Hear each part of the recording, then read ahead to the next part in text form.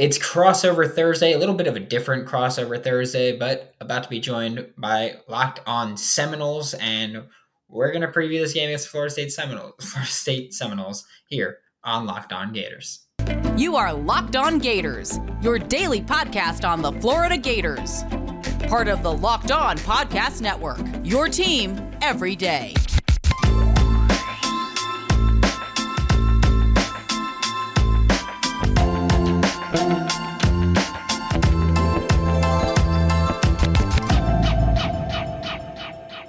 Good morning, good afternoon, and good evening. Welcome back to another edition of Locked On Seminoles. What's up, everybody? It's your boy Drake here, and unfortunately, while Dave can't be here, we have Mr. Brandon Olson from Locked On Gators.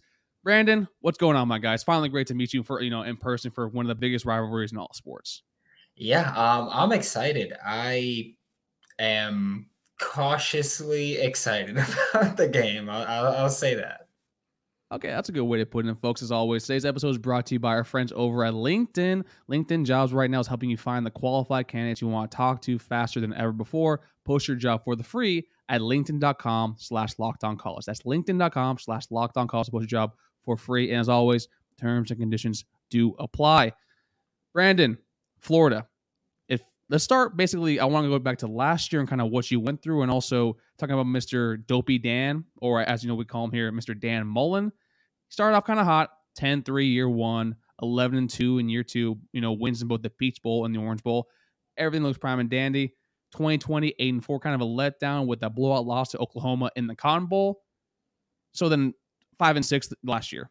There's no better way to ask this, but what exactly was the reason behind the sort of downfall? Was it all just recruiting, or was there a little more, nuanced kind of take to this? It was everything piling up. It was the recruiting question where it was like, hey, asking about recruiting is like, hey, we'll talk about recruiting and recruiting season, which I will say, in his defense, I do think that was wildly overblown. I think it's pretty clear that he was saying, like, we're in season, we're not going to talk about recruiting right now. But it came off really bad for a guy who was already given the reputation of he's not a good loser. I mean, he is a loser, but he's not a good loser. He doesn't have a great reputation with media. He doesn't know how to handle negativity often. And it was a season where, your team's not performing on the field. You and your staff are not performing off the field as far as recruiting goes, and people were a bit frustrated with him, and it was the recruiting question, it was the on-field product. Again, I know that the locker room was pretty pissed with him. I was told before 2021 that the players for the most part wanted Anthony Richardson starting. They wanted Anthony Richardson. They thought he gave them the best chance to win. The coaches, Dan Mullen specifically, committed to Emory Jones, and ultimately cost him his job. Okay, it actually kind of goes to where I have a few friends of mine that actually were around the program actually for the last season before heading off, because Dan Mullen was no longer there, and kind of hear the same things where I know Dan Mullen's very, very, he likes to reward seniority of people that have been there for a very long time, but when you have someone as talented as Anthony Richardson, and we'll talk about him more a little bit later in today's show, that does show the divide, especially when we see Emory Jones struggling the way he did last season. Yeah, it was rough. And look, I get having a sentimental connection for Dan Mullen to Emory Jones, because Emory was initially committed to, I believe it was Ohio State, and then Dan Mullen took the Florida job, and Emory Jones texted him, and he was like, I want to be your QB, coach. So I understand feeling that kind of sentiment if you're Dan Mullen, but there comes a certain point where you have to play the quarterback that gives you a better chance to win. I don't even want to say better, because, we've seen how inconsistent Anthony Richardson has been this year. Last year, he would have been even worse. Last year, he was worse in limited time, which Gators fans, I know, I'm so sorry. I know you were mad at me last year when I said it. I'm saying it again now. He was wildly inconsistent, and he kind of proved that consistently. And yeah, it just was a complete divide, and a not even just divide, a disconnect from what players thought and what coaches thought. So then now let's look, go away from looking at the past. We're not Miami fans here. Let's look towards the present right now, this current season. What was Florida's actually expectations for this year? And also for, Dave actually just texted me the question he wanted to ask you. Unfortunately, can't be here. Do you feel that this team overall is coordinated and better coached under Billy Napier? Exponentially. Yeah, I think that this team is just so much better put together where outside of the Vanderbilt game, this was a team where week after week looked like it was improving. Sorry, outside of the Vanderbilt and Utah game, you started off at your peak and then you kind of fell back to earth here where people thought, Gators fans, realistic Gators fans, saw this as a 6 to 8 win season. Right now, you've got the 6 wins, you're bowl eligible, and Billy Napier even said earlier on, he was like, the importance of getting bowl eligible is not about the bowl game. It's about getting those 15 extra practices. So you got that. And yeah, this is a team where they consistently showed improvement. There were not nearly as many penalty issues as there were last year under Dan Mullen. And a lot of the guys that did commit penalties still were Dan Mullen guys or are Dan Mullen guys. But this is a team that I feel like you can't look at this program and say it's worse than it was last year, regardless of talent or anything, just coaching wise, this is easily a better team. They made adjustments early on in the season. The cover 3 heavy was not working out too much. They switched to more man, more quarters coverage, and it really helped this team improve. So I think that you got to look at this team and say they've shown consistent improvement. They've shown a willingness to adjust and a willingness to learn from their mistakes. And you have to give them credit for that and just say, that's a positive at the very least. Okay, then I want to ask you this because I already have a few. I got some family friends of mine and family as well that actually did go to Florida. They weren't super high on the Billy Napier hire. Before we go over to X's and O's offensive, defensively, this Gators team, I want to ask you your opinion when the hire happened.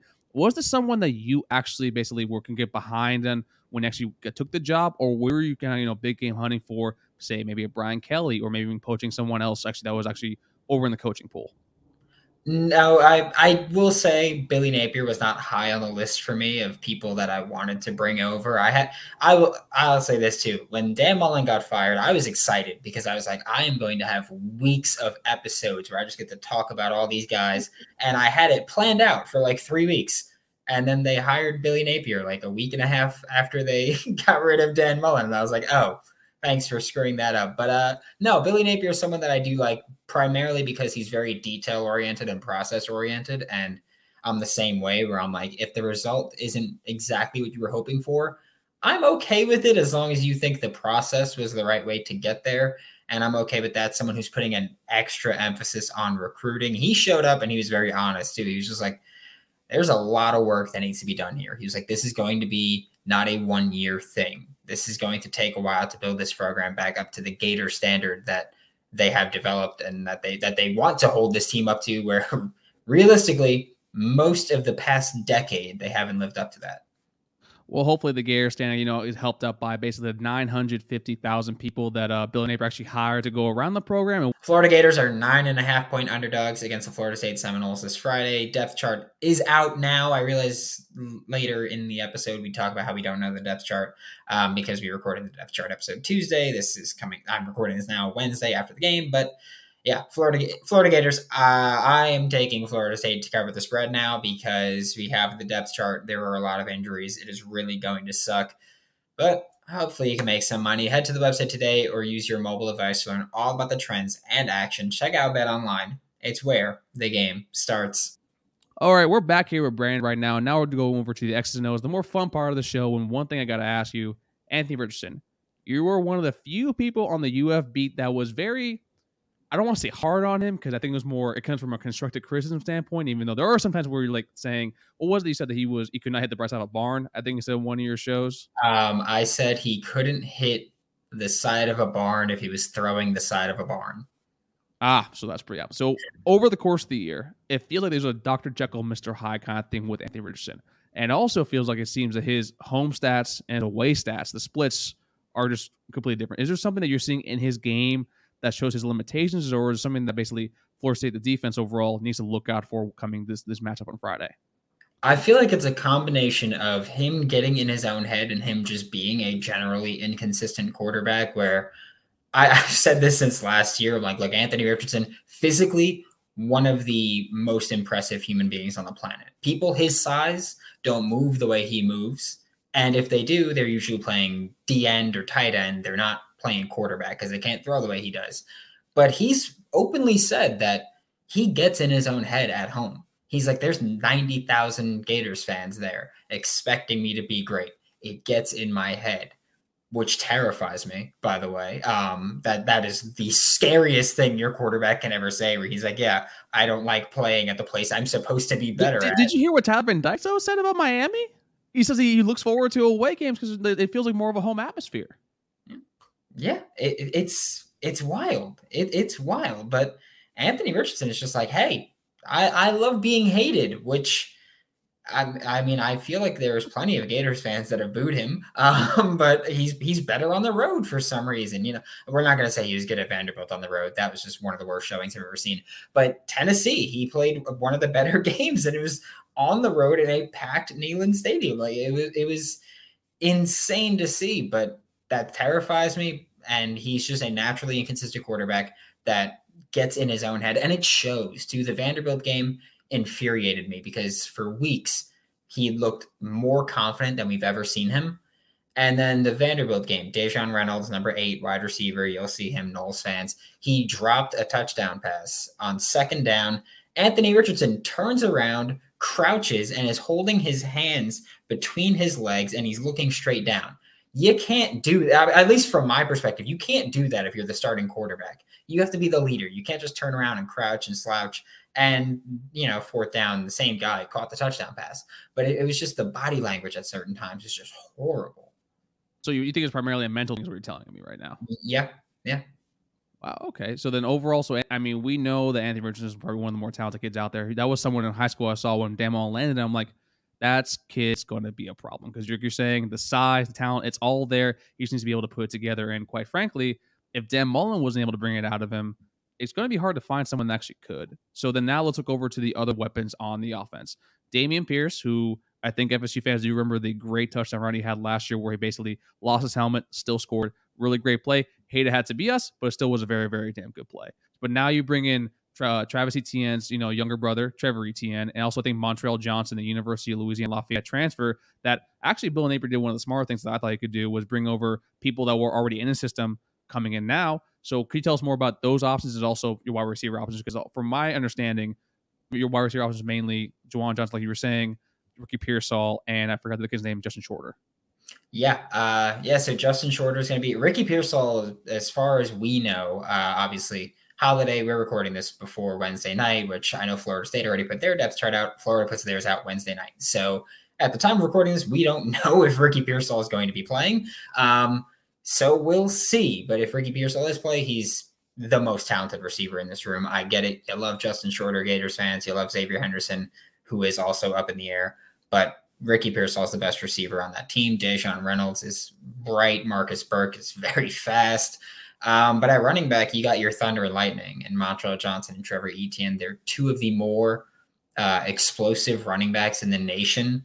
And I love seeing that. Montreal Johnson just has a physical style. Like he's the type where he's obviously not as Dameon Pierce-esque, but he is the type where it's like, well, I'm just going to run into you until you are scared of making contact there, which I don't know if anybody's played football. I had a dude like that where I was like, I don't want to get hit by him anymore.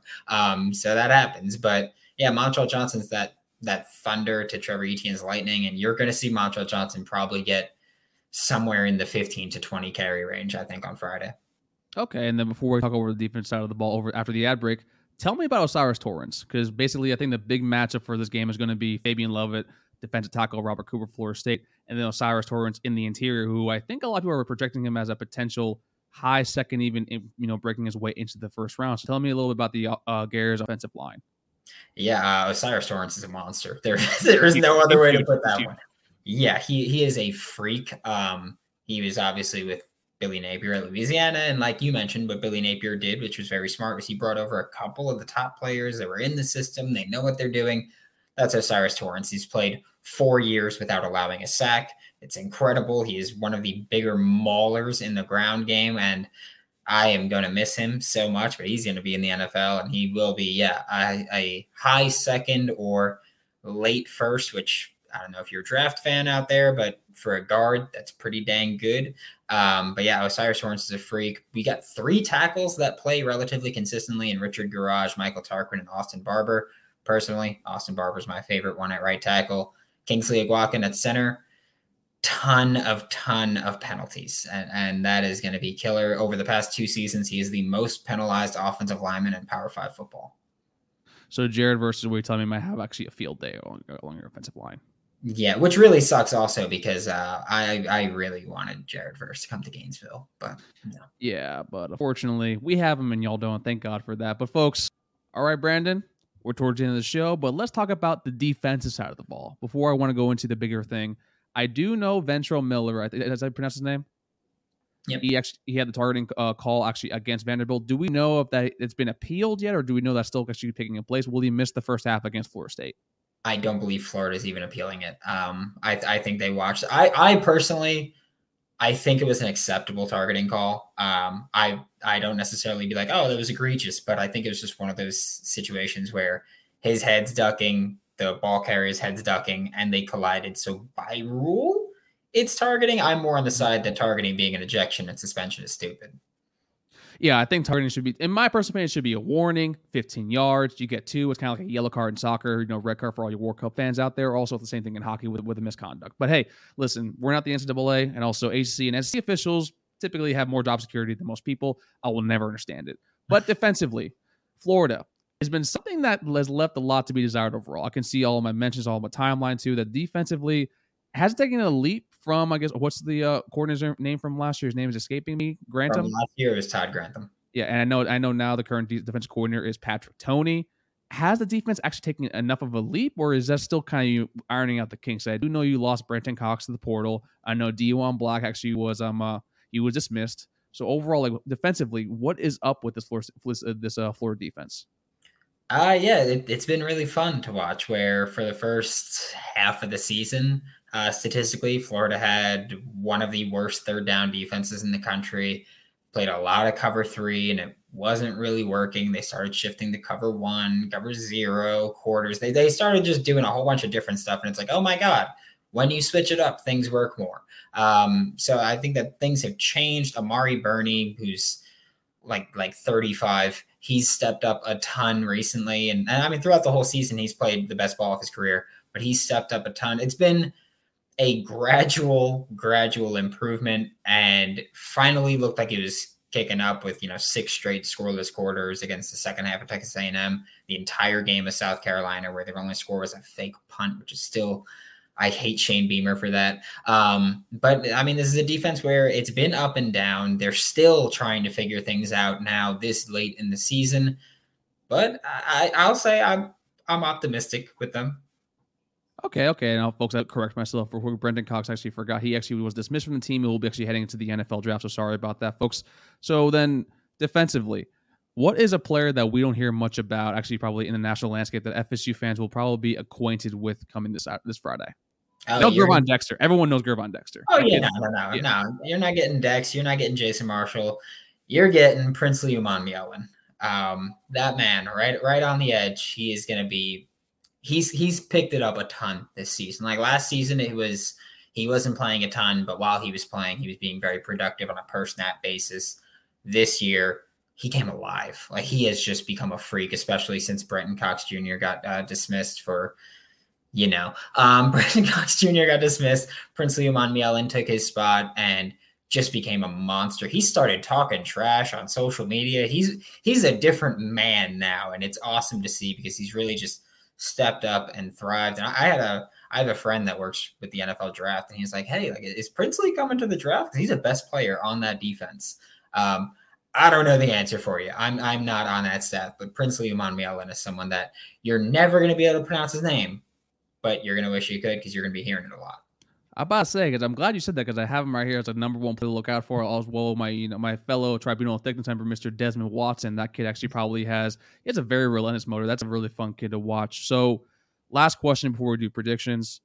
Jordan Travis, you've seen the kid. I saw a tweet that you have from the game last year that you basically we're not worried, but he's someone to look out for heading into this season. You've seen the progression he's been from a pocket passer. Hasn't used his legs as much as a lot of FSU fans would think of. How is this Florida defense going to be able to, I guess, combat him? And also, what does Mike Norvell and Alex Atkins need to scheme up to take advantage of this Florida defense? Yeah, I will say I do like Jordan Travis. As much as I hate admitting it, I do like Jordan Travis. I even know the tweet that you're referring to last year is me saying, like, I think I said that we could be talking about him in the Heisman conversation if he just Yep. takes a couple more steps. Because I do think he's a very talented quarterback, which I hate admitting again. But yeah, no, he's great. I think that Florida's done a good job of keeping quarterbacks in the pocket for the most part this season. So it's good that he's developed specifically as a passer this season. Because, this season, Florida's been great defensively at keeping guys in the pocket, which is something that we're not used to. But Jordan Travis has taken strides. Receivers have stepped up. I think it's going to be about attacking the middle of the field, which has been Florida's weakness for most of the season. Tight ends have feasted. Slot receivers have had quite a bit of fun there. And I think that's going to be the same thing. I think every game you look at with Florida, you just go, get it to your tight ends, get it to your slot receivers, get it to your running backs over the middle, and you're going to have easy conversions. So what you're telling me is that we just need to put Micah Pittman and Johnny Wilson in the slot, so basically just go over the middle all day. Yeah, pretty much. Just go big slot. Okay. I love me some big slots. But, Brandon, it's always great to have you on here. Please give us your prediction for this game. I know you're probably going to pick Florida to win because basically you're on here. You're the villain. We love to hear it all. So please, what does Florida need to do to win this game, and what do you have the final score being? I think Florida just has to force a couple of turnovers, which they've been great at. They forced turnovers in, if I'm not mistaken, every game this season. So they've been great at that. I think that you got to keep that going. I will say Anthony Richardson on the road is always is always the better Anthony Richardson that you're going to get. I think I was going to give you Florida State, but you know what? I'll say I think Florida wins this game 28-24. I think it'll be close no matter what, but I'll have to go with the homer this. I can't fully say the other way around, so I'll say Florida 28-24. And folks, we will be having the walkthrough this week, but I'll tell you right now, since Brandon is here, I have Florida State probably 45. Anthony Richardson probably one touchdown for himself, so maybe 45 to probably 13, because that's going to be you're going to probably see a lot more of what's John Kitna's son probably playing a little more in this game. I don't know if Jack Miller is healthy. You might see him too, because it's going to be an interesting game. But Brandon, thank you so much for coming on. Please let the folks know, 1, where they can follow you, 2, subscribe to your work, and 3, what's your favorite Thanksgiving dinner meal or portion of the meal, whether it be the entree, whether it be the side? Let the folks know a little more about you. I will say you can follow me on Twitter at WNS_Brandon. You can find all my work every day with Locked On Gators, and written work is with Giants Country of SI.com if you're a New York Giants fan. And I've always been a big stuffing guy. I realize I think a lot of people hate on stuffing. I've always been a big stuffing guy. So I will say that is my favorite portion. Well, as you can tell by my figure, and folks, if you see this on YouTube, I'm a big stuffing guy as well. But thank you so much for the love and support, making Locked On Seminoles your first listen each and every single day, and make Locked On Gators your second listen, because trust me, it is rival week, it is hate week, because always Florida, and we'll see y'all next time on Locked On Seminoles. Take care, everybody.